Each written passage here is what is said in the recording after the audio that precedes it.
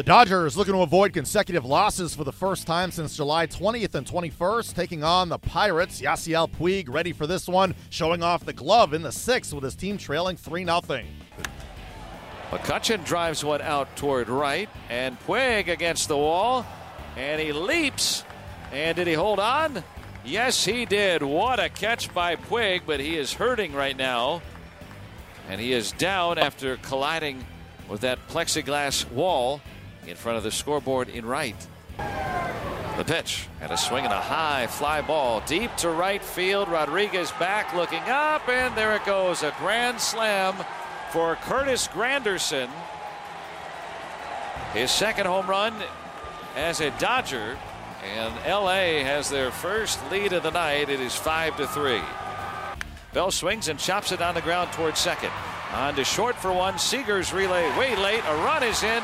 Harrison scores the tying run, and the Pirates have knotted it at 5 here in the 8th. Neverauskas, who wears number 66, just like Yasiel Puig. The pitch, swinging a deep fly ball out to center. McCutchen back, still going back on the warning track, running out of room. It's gone.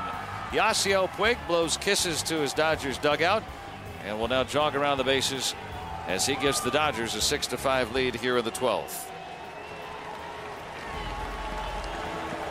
A leadoff home run for Puig, his 22nd. Out over the outside half, and there's those big, really huge arms of his extended. Drove it way out of here. McCutchen and Bell lead. The 1-0. A swing and a fly ball to right. Puig back on it, just shy of the track. He'll make the catch, and the ball game is over. And the Dodgers, in this back and forth affair, take game 1 of this series in 12 innings, 6-5 here tonight.